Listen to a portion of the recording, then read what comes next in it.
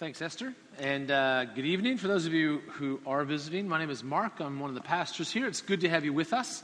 As Alana said, we are beginning a series that's looking at some of the key themes of Christianity. And in particular, we're focusing on the account of Jesus' life, his death, and his resurrection that's found in what's called the Gospel of Mark. The gospel is its own kind of type of literature, really. If you go into a bookstore and you look for, the science fiction section or biographies or, textbooks, essentially a gospel is a combination of biography, history, and textbook. That what Mark is trying to recount to us is not only some stuff about Jesus' life, not only some historical bits and pieces, but also trying to teach us a little bit about who Jesus is. So over the next 7 weeks, we're going to be kind of getting stuck into Mark's gospel, and I'll have a bit more to say about that a little bit later on. Have any of you ever played the game Headbands? You got the thing on your forehead, and everyone else can see who you are except you, and then you ask questions. Everyone feeling like a bit of an idiot because everyone's got something stuck to their forehead they can't see. And I'd say things like, so am I an animal? And you'd say yes. And I'd say, am I famous? And you'd say yes. I'd say, am I dead? You'd say yes. I might say, am I Cecil the lion? And you'd say yes. Right? Is that too soon? All right? Or have you played the game Guess Who? The same kind of deal. 2 players, and there's all the little characters that you have flipped up. And you choose one and I choose one, and then we kind of ask each other questions. Did you pick someone who's a man? Yes, I knocked down all the women on my playing board.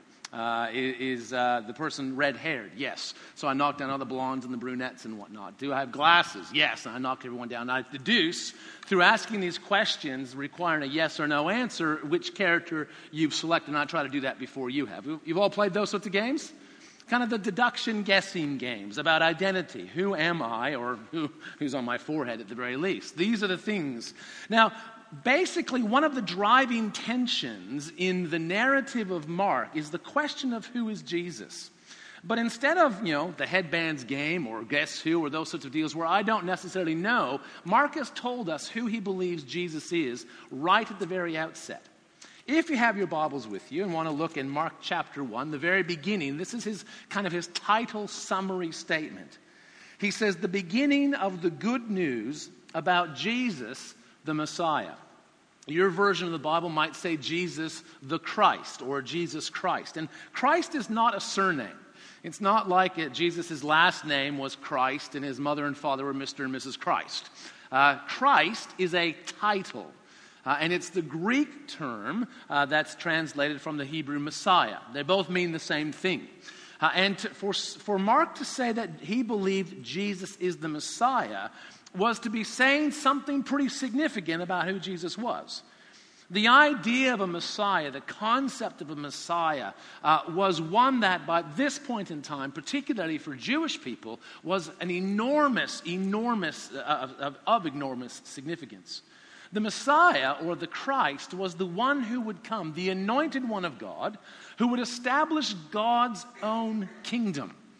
It wasn't going to be a democracy. It wasn't going to be another dictatorship. It wasn't going to be a flawed monarchy. It was going to be God's own rule. Under his rule, there would be universal justice. There would be universal peace. There would be universal blessings all over the world because of the Messiah. And so Mark tells us right away who Jesus is, and then frames Jesus in a very particular way. He shows that Jesus is the fulfillment of ancient and venerable prophecies. He is this destined one. Beyond that, he has his own kind of opening act. John the Baptist is sent by God essentially to prepare people for the coming of Jesus. That's his only task. And John's a pretty big deal. People come from all over to hear him. There's this revival of piety and devotion as people prepare themselves for the coming of God's own anointed one.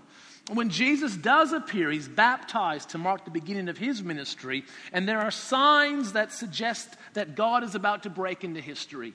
The heavens are torn open. The Holy Spirit is poured out on him. A voice speaks from heaven. It's all happening. And then we end up really disappointed with this Jesus fellow. because he does a whole bunch of stuff that we didn't actually expect. He calls a bunch of fishermen as his disciples. He starts his ministry in Capernaum. Now, Capernaum was a cultural and religious backwater. If you were a religious leader, if you were trying to tell everyone that you were the Messiah, you didn't start in Capernaum. You started in Jerusalem. But no, he doesn't. And he doesn't particularly show any interest in gaining power. He doesn't show any particular interest in starting to kick the Romans out. It's just really odd. And that's followed in Mark's account with a series of misunderstandings. And at the very heart of all of the misunderstandings about Jesus are his 12 disciples. 12 men handpicked by Jesus to be with him and to follow him. And all the way through, the disciples, well, not all the way through, but most of the way through, they have no idea what's going on. And that is really highlighted in this passage that Esther read for us in chapter 6. Now, Jesus has already done some fairly remarkable things. This is the second miracle that takes place on the Sea of Galilee. The first was in chapter 4.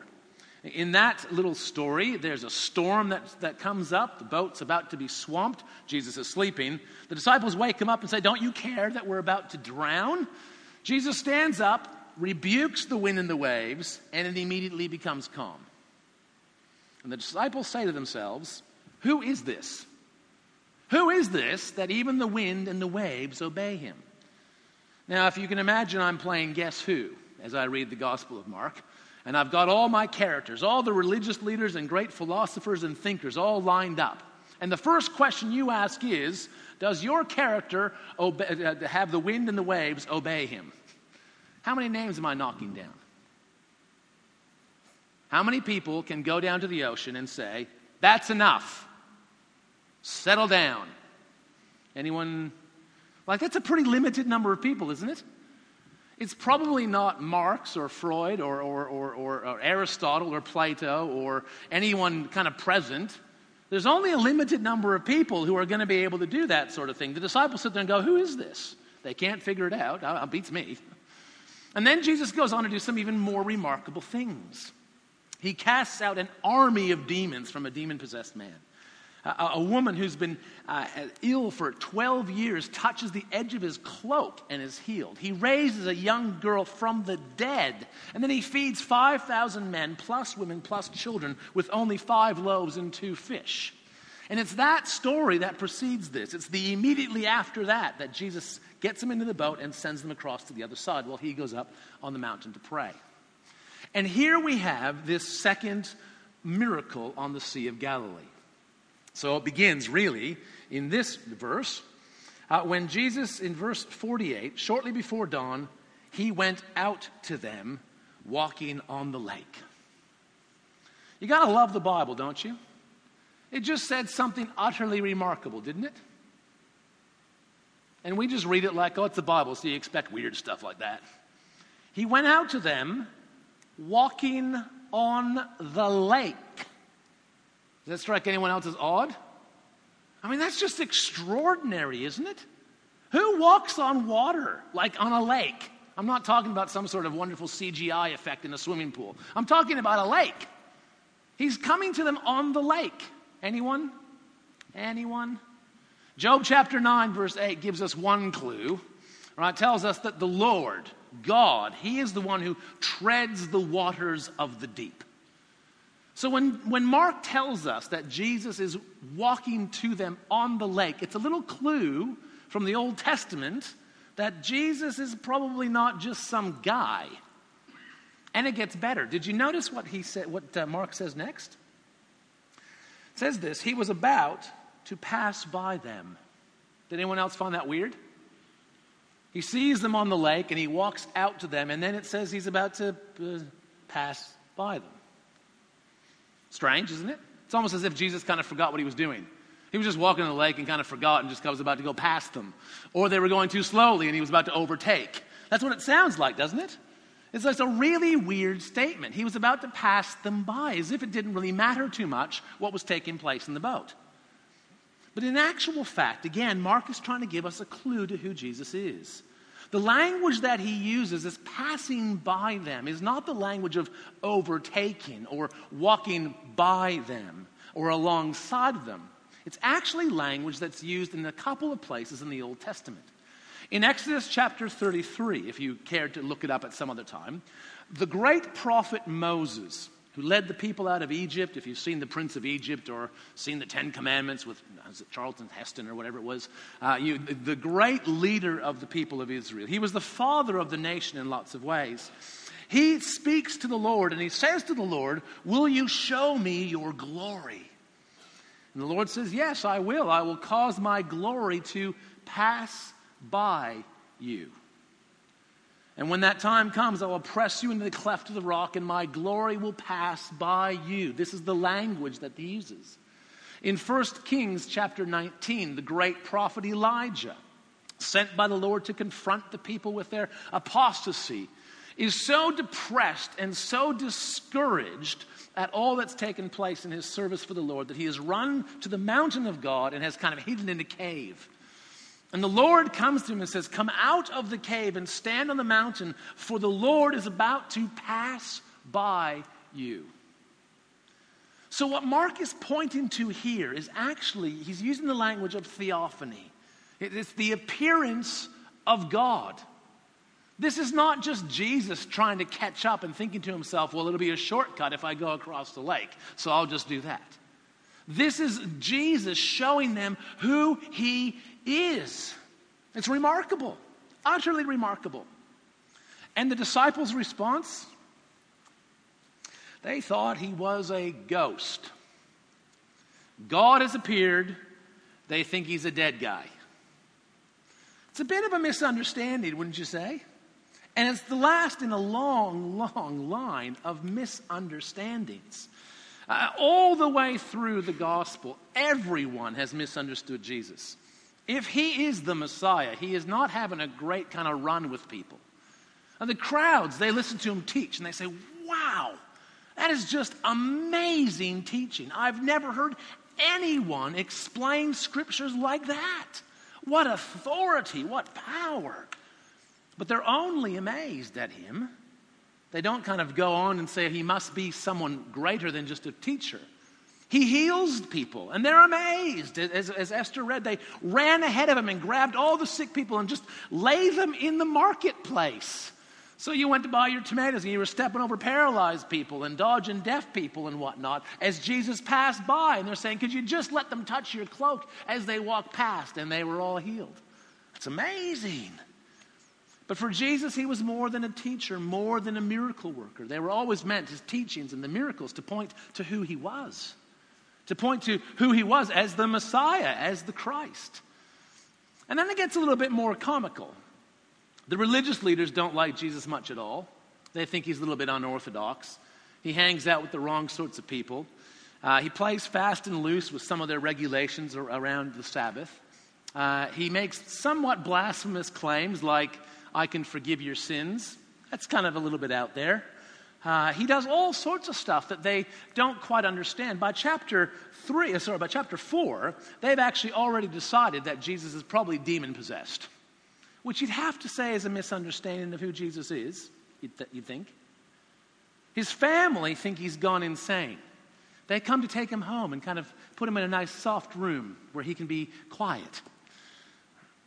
Herod Antipas, who had John the Baptist executed, reckons that Jesus is just John resurrected and kind of running around, kind of showing off all the great stuff that he can do because he's come back from the dead. The disciples have just witnessed a theophany, and they don't understand. Jesus' response, pretty typical when God shows up, isn't it? "Take courage, it is I. Don't be afraid." God doesn't need us to be afraid. He doesn't need us to be freaked out when he shows up. And so nearly every single occurrence of God appearing or an angel coming is followed up by, "Don't be afraid." If you're ever wondering if that weird angelic being at the end of your bed is good or bad, if they say, "Don't be afraid," you're probably okay. Because this is what God does. Don't be afraid. And there's another little allusion here as well. Because in the Old Testament, the name of God, his personal name, was translated in the Old Testament in English is Lord. But it's the Hebrew word Yahweh. And it's a word that is essentially one that means I am. And Jesus says, take courage, it is I. After he was about to pass by them, treading on the waves of the deep. And as soon as he gets in the boat, the wind dies down. This would be another clue. How many people does that happen for? Well, Psalm 104, Psalm 148, Ecclesiastes 8, Job chapter 9, all talk about the fact that it was God who established the force of the wind. That it was God who rides the wind or uses it as his messengers, who controls the wind. Well, here is another example. And the disciples, we're told, were only completely amazed. That's all they could muster. Now, by this point in time, can I just point out, we often read the Bible like it's a really somber and holy book. Now, it is a holy book, but we read it and we don't appreciate the narrative tension. If you are following along in the story, by this point in time, you should be yelling at the disciples. You should read chapter 6 and see that they are just merely amazed and go, oh, please, come on, guys. He's walking on the water. He just raised someone from the dead. He fed five. Would you? That's how you should read the Bible. But we read it like this. They were completely amazed. Ah, yes.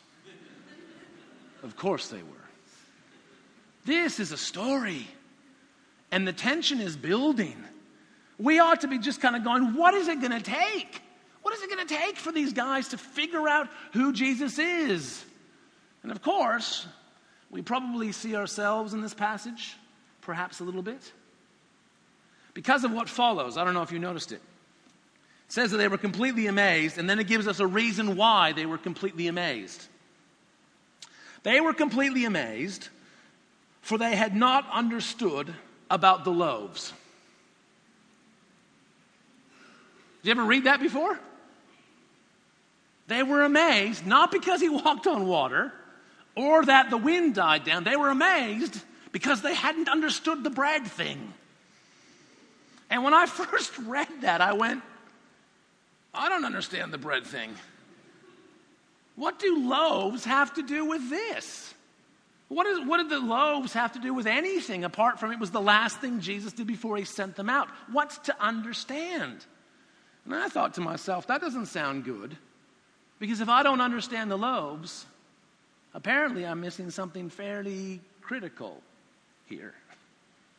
Now, the loaves, the story of the loaves, the feeding of the 5,000 is a really important story for the early Christians. This is a mosaic that was found, I think it's 1st or 2nd century. It's very, very old, which picks up the symbolism of the bread and the fishes. It's one of the miracles, rather, that is told in all 4 gospel accounts. The Gospels tell all sorts of different stories, but this is one that all 4 of the Gospel writers thought we need to include this one. The story of the feeding of the 5,000. It's absolutely critical. Now the question is, why is it so critical? And again, there might be some kind of allusion to Moses. Moses, that great leader of Israel, who I've already mentioned, who, while he led the people in the wilderness for 40 years, the people received bread from heaven. Every morning they would go out, and with the dew, this bread would fall. It was called manna. And they would pick it up and they would eat. It was the provision of God, this miraculous provision of God. And that might be part of it. But I think something else is going on. Because Jesus, when he feeds the 5,000, there's a few remarkable things in it. One of the really remarkable things is he feeds 5,000 people with 5 loaves and 2 fish. I mean, that wouldn't feed the 5, really, let alone the 5,000. But Jesus, we're told, takes the bread and the fish. He gives thanks. He broke it and gave it to his disciples. Does that sound familiar to those of you who have perhaps been around a bit? Same kind of language that's used around the Lord's Supper. That Jesus took the bread, gave thanks, broke it, and gave it to his disciples. There's some sort of connection between what Jesus does with these loaves and fish and what he ends up doing later in the book. It has to do ultimately, though, with provision, doesn't it? There are 5,000 men, a crowd of them with women and children as well. Who knows how many there were? And they are without food. They're going to be exhausted before they get home, and Jesus provides for them. But Jesus is not in the habit of providing a meal or even a kind of a daily bread necessarily. There's something else going on here that points to the provision that Jesus came to give, which is a provision of our deepest needs. He came to provide what only God can provide, which is, I think, the connection here. I also think it's fascinating that Jesus over-catered in the feeding of the 5,000. They ended up with more than they started with. I think that's amazing. If Jesus is the Son of God, as Mark suggests, then surely he could have catered exactly. No waste, no leftovers. But Jesus over-caters. Has everyone had enough? Is everyone full? There's still leftovers. I think that says something remarkable about his provision as well. They had not understood about the loaves. They had not understood what Jesus was on about. They hadn't understood what he had come to do. They hadn't understood who he was. And then it says their hearts were hardened. And this is biblical language to talk about unresponsiveness. Have you ever accidentally swiped a screen that's not a smart screen? We just assume everything is these days, and so you see a screen, you kind of swipe it, and nothing happens. You're like, what? The non-responsive, like if you do that to your television set, right? That's hard-heartedness. Jesus has been swiping the disciples, if I can push the analogy to breaking point. He heals somebody, nothing. He heals somebody else, nothing. He miraculously feeds people, nothing. He calms the storm. He's just kind of swiping away, double swiping, using the four fingers thing, the whole thing, trying to get something out of this non-responsive screen. The disciples are hard-hearted, unresponsive to what Jesus is on about. It doesn't seem to matter what he does, they just don't get it. And this is where I find some great encouragement. Because notice what Jesus does. He climbed into the boat with them. The wind died down, they're amazed, they hadn't understood, their hearts were hardened. And they crossed over. Jesus is content to be with them in the boat. We might be pulling our hair out by chapter 6, going, come on, guys, you can do it. But Jesus isn't. Jesus doesn't get in the boat and say, well, walking on the water thing, anyone? Peter? John? No? Okay. Judas, how about you? No. He doesn't berate them. He doesn't say, oh, gentlemen, okay, stop rowing. Get out your Bibles. We're going to have a Bible study here and now. Let me turn you to Exodus 33 for a moment and show you a few things. He doesn't get back out of the boat and stride away off the lake going, I'm going to get some other disciples, right? Jesus is content. Even though he has come to them kind of as this appearance of God, even though he has just displayed his ability to provide beyond all that they will need, and they have not gotten any of it, he is content to be in the boat with them. Content to wait. I don't know if you've read or seen the Lord of the Rings. If you have, particularly in the books where this is a stronger sort of theme than Peter Jackson portrayed, you might remember the character of Aragorn. He's the rightful king of Gondor. He is the rightful king, and they haven't had a king on the throne for generations. The time has not yet come for Aragorn to take his throne. And when he is introduced to us in the story, he is not introduced as His Majesty, King of Gondor, Lord Aragorn. He is introduced to us as he helps Frodo and his companions get to the safe haven of Rivendell as Strider the Ranger.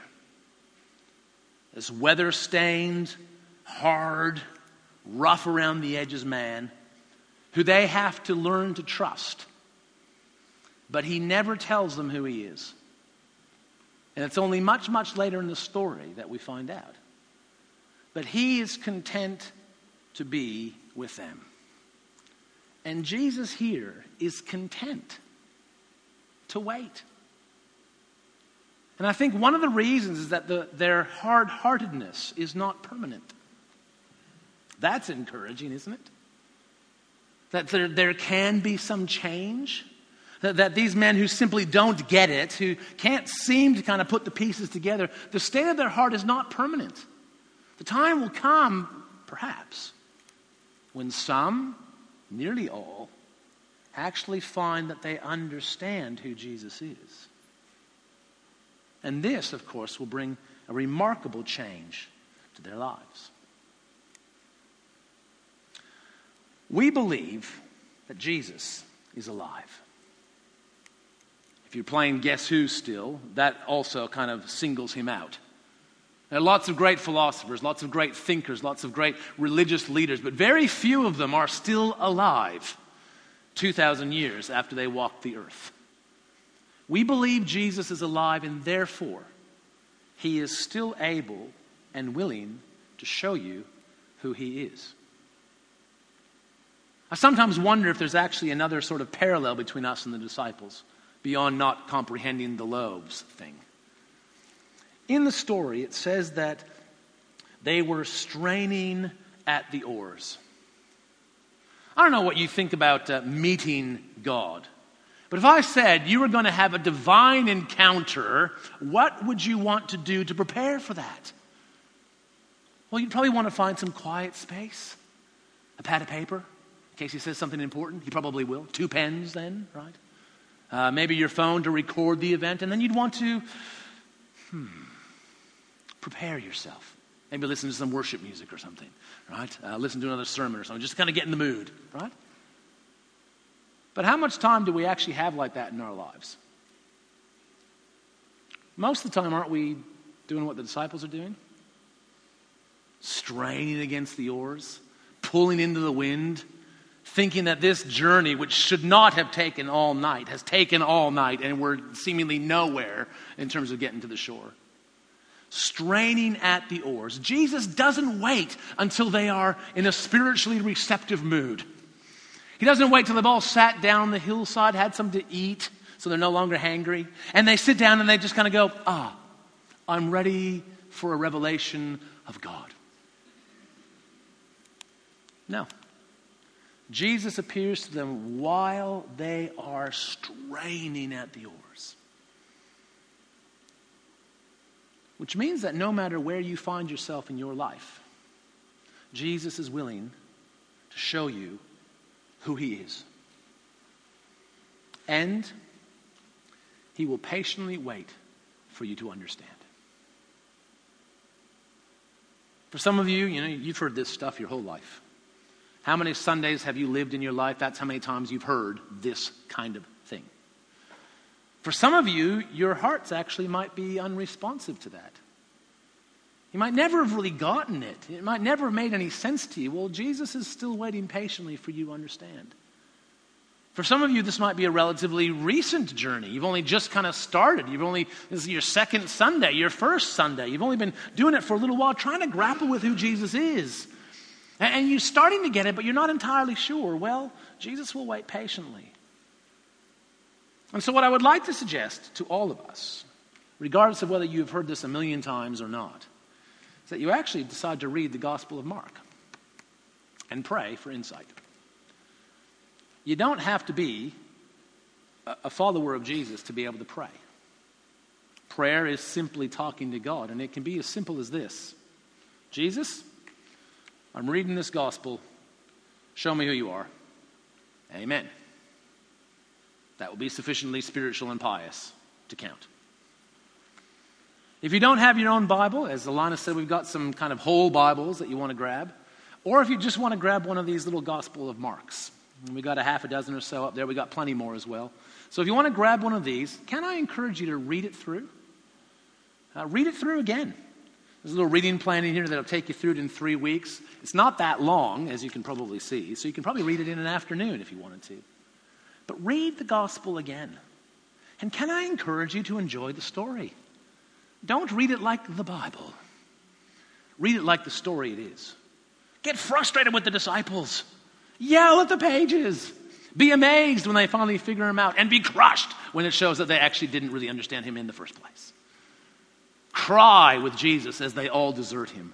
Listen again to his own prayers, his own teachings. Pay attention. Enjoy the story. And in the midst of it, see if you can't understand a little bit more about who Jesus is. Because when we understand who Jesus is, then his mission begins to make some sense. If we don't understand who Jesus is, then why he came won't make any sense at all, and his call for us to follow him will make even less. So let us begin, or return, to trying to understand who Jesus is. And in one of the simplest ways, to read through the Gospel of Mark again. Paying attention, perhaps, for the first time. So that's my challenge to you. That we might, every one of us, appreciate more deeply and profoundly who Jesus is. That we might more deeply and profoundly understand his mission. And more deeply and profoundly understand the call that he has placed in our lives to follow him. I'm going to take a moment to pray for us in this endeavor. As Dave and the team come, we're going to sing a couple of songs, the Lamb of God being one of them. That imagery that's taken from the Gospel of John and the book of Revelation in particular, describing Jesus as kind of our perfect sacrifice. We'll be exploring that language in the weeks to come. But let me take a moment as the band come up to lead you in prayer. Will you join me? Lord Jesus, we thank you that you are alive. We thank you that you are still willing to show us who you are. And we ask that as we take up the Gospel of Mark this week, perhaps read a few chapters of it or perhaps read the whole thing, that you would indeed give us insight into who you are. Pray that we might be able to engage with the story, that we might see you with fresh eyes. And that as we understand more about who you are, that we might understand both your mission and your call. And we ask these things not because we are bright or particularly clever or particularly righteous or good, but we ask it in Jesus' name.